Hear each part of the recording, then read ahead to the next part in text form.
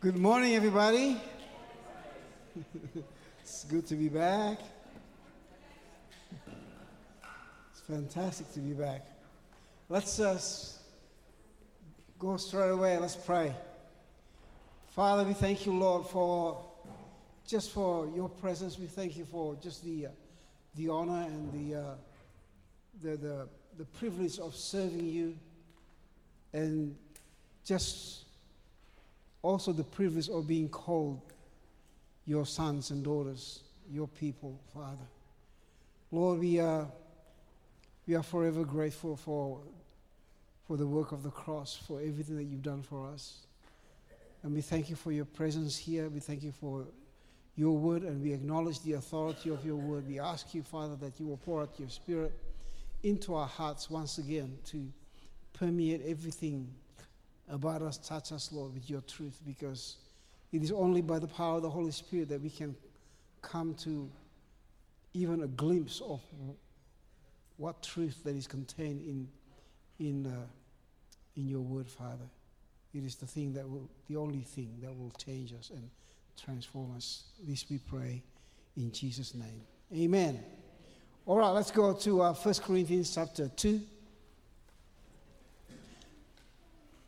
A few months ago, I talked about being an effective ministry of life, or life-giving ministry. So let's just read the scripture. 1 Corinthians chapter 2, verse 1, just a short passage. And when I came to you, brothers, I did not come proclaiming to you the testimony of God with lofty speech or wisdom. For I decided to know nothing among you except Jesus Christ and him crucified. And I was with you in weakness and in fear and much trembling. And my speech and my message were not implausible or persuasive words of wisdom, but in demonstration of the Spirit and of power, so that your faith might not rest in the wisdom of man, but in the power of God. Just a short. It's powerful. Di and I, like I said, it's good to be back. I've never seen anyone work so hard like Di did. 2 weeks, it was just full on. It was crazy. But, you can work so hard, but at the same time be inspired because what God does, And just to see the result of the Word of God in the lives of the people. And doing DMS there. And so, we talk with people and fellowship with them. I really enjoy that. And throughout the whole conversation, and as I talk to different people, I realize we as a church, we've gone so far from what God wants us to be. And one of the stories, what happened in Indonesia now, there are churches that try to be relevant. So every Sunday they provide, like us, we provide meal. They open the thing, it's the bar pretty much, for people to drink beer, whatever, just to draw people. So it's a drinking culture of the church, because they want to be relevant. And there are churches that it's bad English, they call them churches, what is it? Pastoral style, or whatever it is. So, like the pastor would wear the latest brand and whatever, just to draw the people into the church. And I thought, is that what church is all about? So, my title this morning is, because this idea is we have to be relevant. So my title this morning, if you want to write it down, is relevant the key to life-giving ministry? Is relevance really? Is it the key to effective life-giving ministry?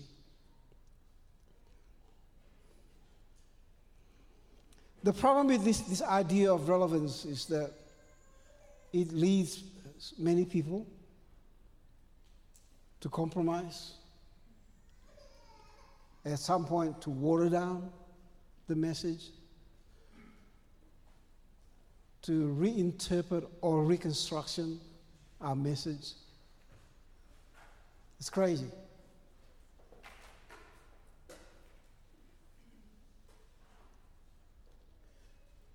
I mean, it's a human thing, you know. It's a human nature. We try to be relevant to people. And as I looked at the scripture, I noticed Paul, in a way, sort of went that way a little bit. The relevant, this way to be relevant with the people. And a good example, it doesn't say completely, but I can see where he was going. If you look at the story in Acts chapter 17, when Paul was in Athens, and he started to preach. And it says in the description of people in Athens is that in Acts chapter 17, verse 21, it says that all Athenians and foreigners who live there spend their time doing nothing but talking about and listening to the latest ideas. That's them. They like philosophies. And in verse 19, it says Paul was brought to this place called Areopagus, where people, it's almost like a council of law and justice and all those things. It's a hill on which started the highest governmental council and later a judicial court. And the people, when they heard him, they said, we may know what this new teaching is that you are presenting. And verse 20 says, you are bringing some strange ideas to our ears. So they like talking about philosophies and all kinds of ideas. And when they listen to Paul talk about the gospel, it's like, this is kind of strange ideas. Okay, we want to listen more about this stuff. And then in verse 22, 23, up to all the way to 28, Paul preached what I would call a palatable and politically correct sermon. In verse 22, he said, men of Athens, I see that in every way you are very religious. So he's sort of very user-friendly sort of thing. I can see you're very religious. Verse 23, as I walk around, seeing your object of worship, I found an altar with an inscription to an unknown God. That would be the beginning of his, it's almost like he took his cue from there. And he started preaching, talking about creation, all those things. And then in verse 28, he then quoted not the scripture, but their poets. He said, yeah, just like one of your poets says, we are his offerings. Fantastic. But the result of his somewhat try to be relevant with the crowd, by the time he mentioned the resurrection of the dead, some sneered at him, while others said, yeah, we want to hear you again on this subject. Interesting. Is that the result of our preaching that we want? And in verse 34 it says, and a few men became followers. I could hardly say that's a kind of revival proportion as we see in Samaria and other places. So it doesn't look like an amazing meeting. Now here's the thing. If you read that story, immediately after this event, he went to Corinth. And when he arrived there that night, okay, so he preached this sermon, sort of relevant, politically correct sermon. That night he went straight away to Corinth, and that night Jesus visited him in verse 18. The next chapter, which is in chapter 18, verse 9, Jesus visited him and said to him, don't be afraid, Paul, for I am with you. So obviously he was in fear and trembling after that. It's like he wasn't sure what was going on, if that's how it seems. So this background then should give you and I an accurate feel of the scripture we just read. Let's read that scripture again. He said, and when I came to you, brothers, I did not come proclaiming to you the testimony of God with lofty speech of wisdom. For I decided to know nothing among you except Christ and him crucified. It was as if he learned something from his past, just previous experience. That didn't work. Now this is what I'm going to do. That didn't seem to work, did it? So I'm going to do this. For I decided to know nothing among you except Christ and him crucified. And I was with you in weakness and in fear and much trembling. Can you see that? That's why Jesus visited him.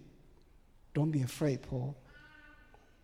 And my speech and my message were not in plausible or persuasive words of wisdom, but in the demonstration of the Spirit and power. Why? So that your faith is not going to rest in my wisdom or man's wisdom, but in the power of God. I think he learned the lesson.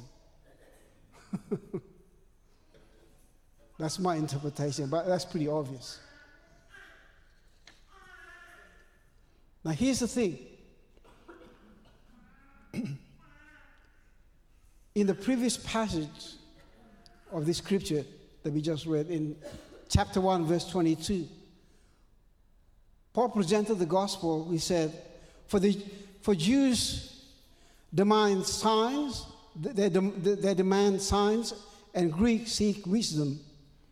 But we preach Christ crucified, a stumbling block to the Jews and nonsense or folly to the Greeks. So what Paul is saying is this: we try to be relevant to the world, but our very message it just doesn't make sense to the Greeks. And it's a stumbling block. It will never be relevant. Christ crucified is stupidity to the world. Try to be relevant, it's not going to happen.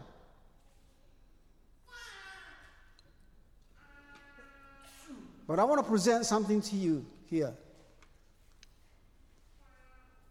While the very message, the very essence of our message it's irrelevant, it's offensive, like Paul said, and politically incorrect. Because especially nowadays, to say Jesus is the only one, people say, no, that's very politically incorrect. There can't be just one religion. To the point that people say, well, Jesus is not the only one. And yet Jesus said, I'm the only one. So, this message that is irrelevant, offensive, and politically incorrect, the reality is this message is presented in the book of Acts, and some of the mark of this message as presented in the book of Acts is, it says in chapter 6, verse 7, this politically incorrect, irrelevant, offensive message increased. The word increased in chapter 6, verse 7. While it is irrelevant and politically incorrect and offensive, in chapter 12, it said it multiplied.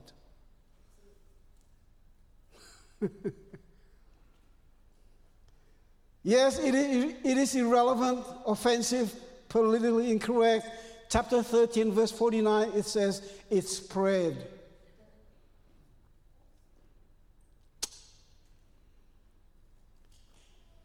This is the last one I love. This irrelevant, offensive, politically incorrect message in chapter 19, verse 20, it says, it prevailed mightily. I'd rather be prevailing than relevant, don't you think?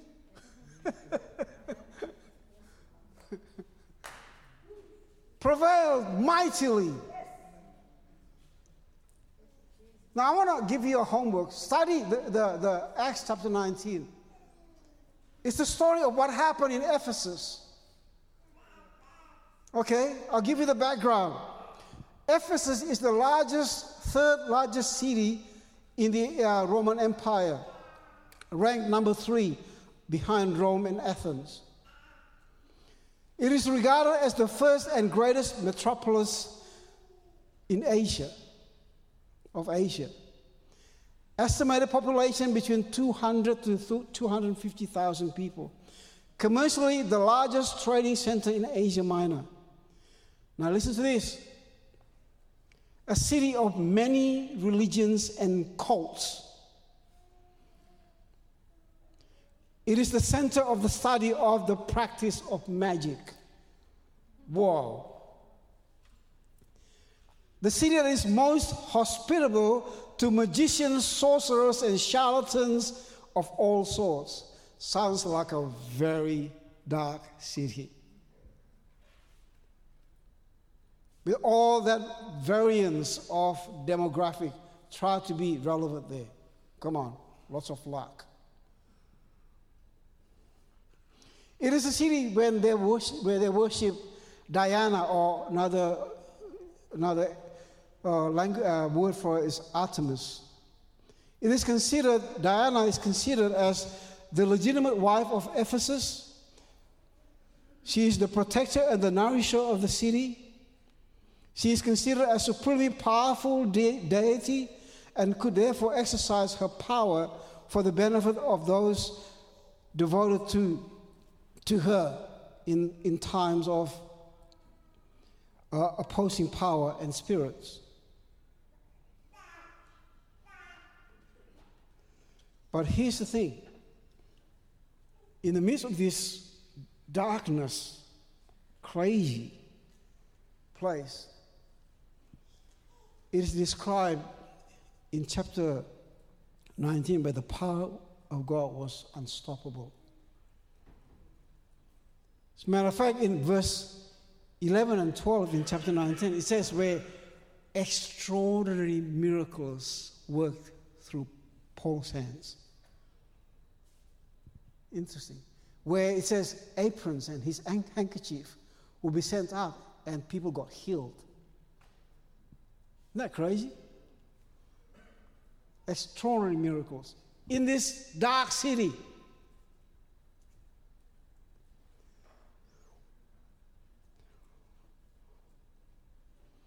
To the point that this thing called the name of Jesus was so powerful and the message was so powerfully delivered, some people try to jump on the bandwagon using the name of Jesus. They're the Jewish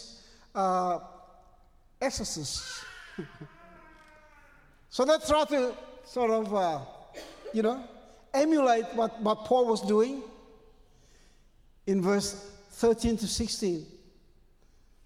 And they tried to cast out demon on this guy who was possessed, and they said, in the name of Jesus whom Paul preached. So obviously they had no relationship with Jesus just because Paul preached. Okay, in the name of Jesus whom Paul preached, come out. The demon did come out, but he came out to attack them. And he said, he prevailed over them, beat them up, stripped them naked, and they ran away. I can call it they ran for cover. They ran away naked.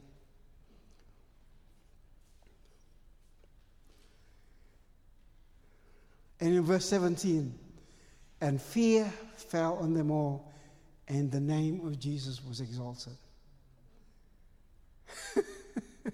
Nothing irrelevant about that. It's just powerful. I can say, Paul, right there, if you read the story further, he did what this guy, a big evangelist in the 80s and 90s called Reinhard Bonnke, his favorite saying is, I am plundering hell and populate heaven. Read further in verse 18. Acts 19, verse 18. He said, many of those who believe now came and openly confessed what they had done. Verse 19, and a number who had practiced sorcery brought their scrolls together and burned them publicly. When they calculated the value of the scrolls, the total came to 50,000 pieces of silver, the value of all the stuff that they were burning. Do you know how much money that is? I did my calculation. According to tradition, one piece of silver is 1 day wage. So 50,000 pieces of silver is like 50,000 days of wage. As I did my calculation, it's the annual income of 140 people. Now, if I bring that value here now, 140 people value annual income, say I just bring the lower denomination. Say if your wage is $40,000 per year, 140 people, that's $5.6 million value of things being burned publicly. Wow. $5.6 million. As the result of these irrelevant, offensive, politically incorrect message.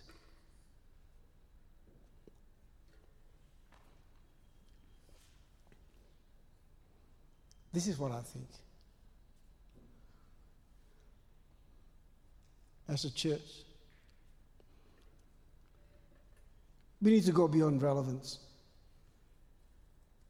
But we're going to have to preach the word that would increase, multiply, spread, and prevail mightily.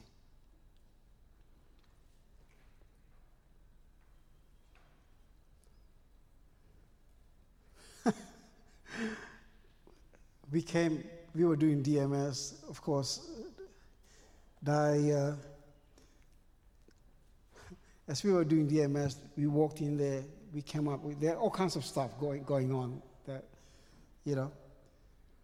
and where Di had to, I've never seen her work so hard. She had to actually reconfigure, and just on the spur of the moment, she had to flow with the Holy Spirit, because the misorganization and all kinds of stuff where she had to change the whole thing. But I've never seen DMS going so well. Like, I don't know whether she agrees with me, but I would say we've done DMS since 2004 until today. That was the best DMS I've ever seen anyway. And that's the best time I've seen Diane preach. And on top of that, because, the Jakarta Life, we got CBN, Christian Broadcasting Network, they have to come to DMS. That's part of their contract as employees, in CBN. But many of them, they're Protestant, they're Catholics, so this whole charismatic, Pentecostal thing, they're unsure about it. And it's like, who is this Diane? Because they knew employees. So they resisted that, and so they missed 2 nights, didn't they? So 2 whole days. Yeah, they missed 2 whole days.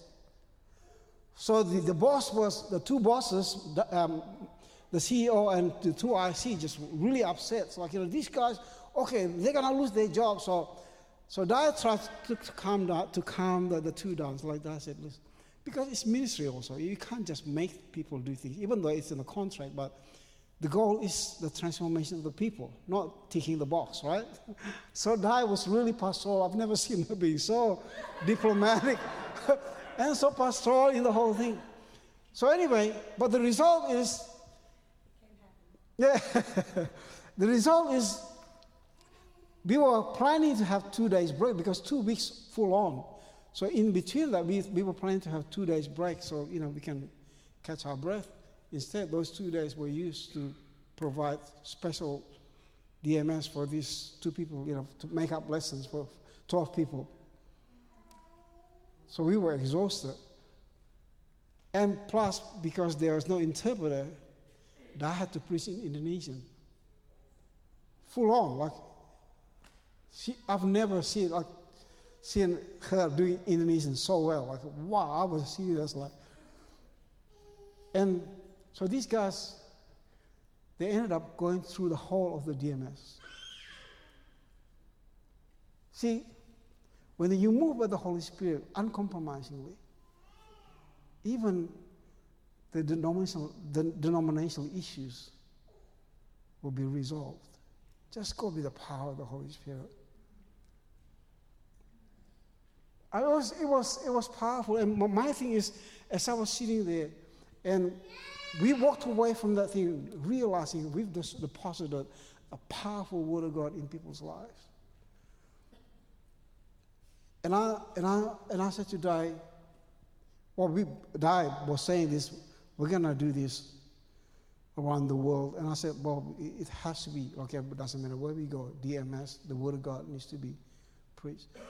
And from there, I was so burdened by this whole thing, convinced about the word of God spreading, prevailing, multiplying, and increase.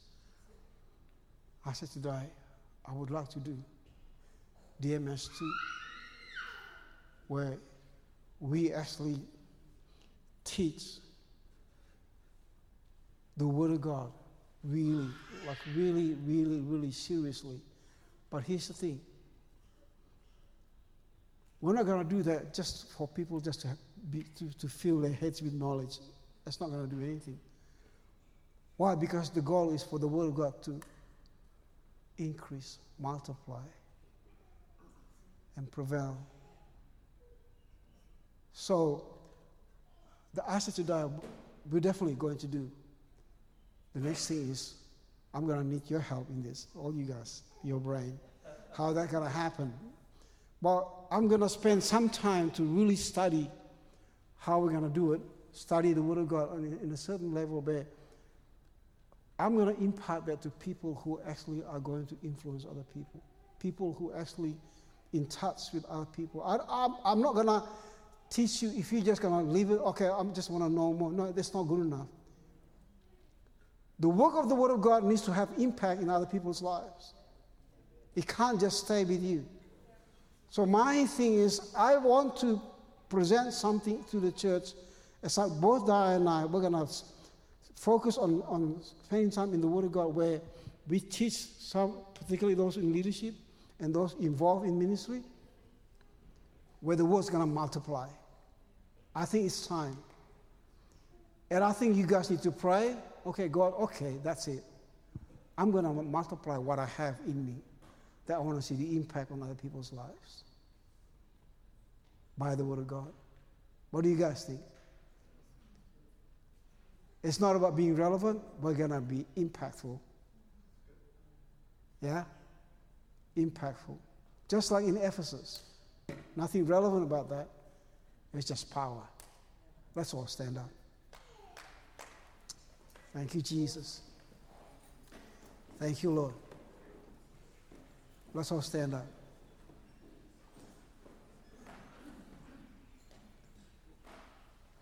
Let's make a commitment as member lifers. I want you to pray after me. Can I have the music, please? I always forget that part. Let's all pray. Pray after me. Dear Heavenly Father, come on, let's say it. Dear Heavenly Father, in the name of Jesus, I make a commitment to submit myself under the authority of the Word of God. And I will make it my responsibility to have the Word of God prevail in my life, multiply, increase, and spread. And out of that, it will flow out of my life and touch many lives. Because I want the Word of God to spread, multiply, increase, and prevail in the city. Thank you, Father. Let's all worship God. Holy, holy, holy.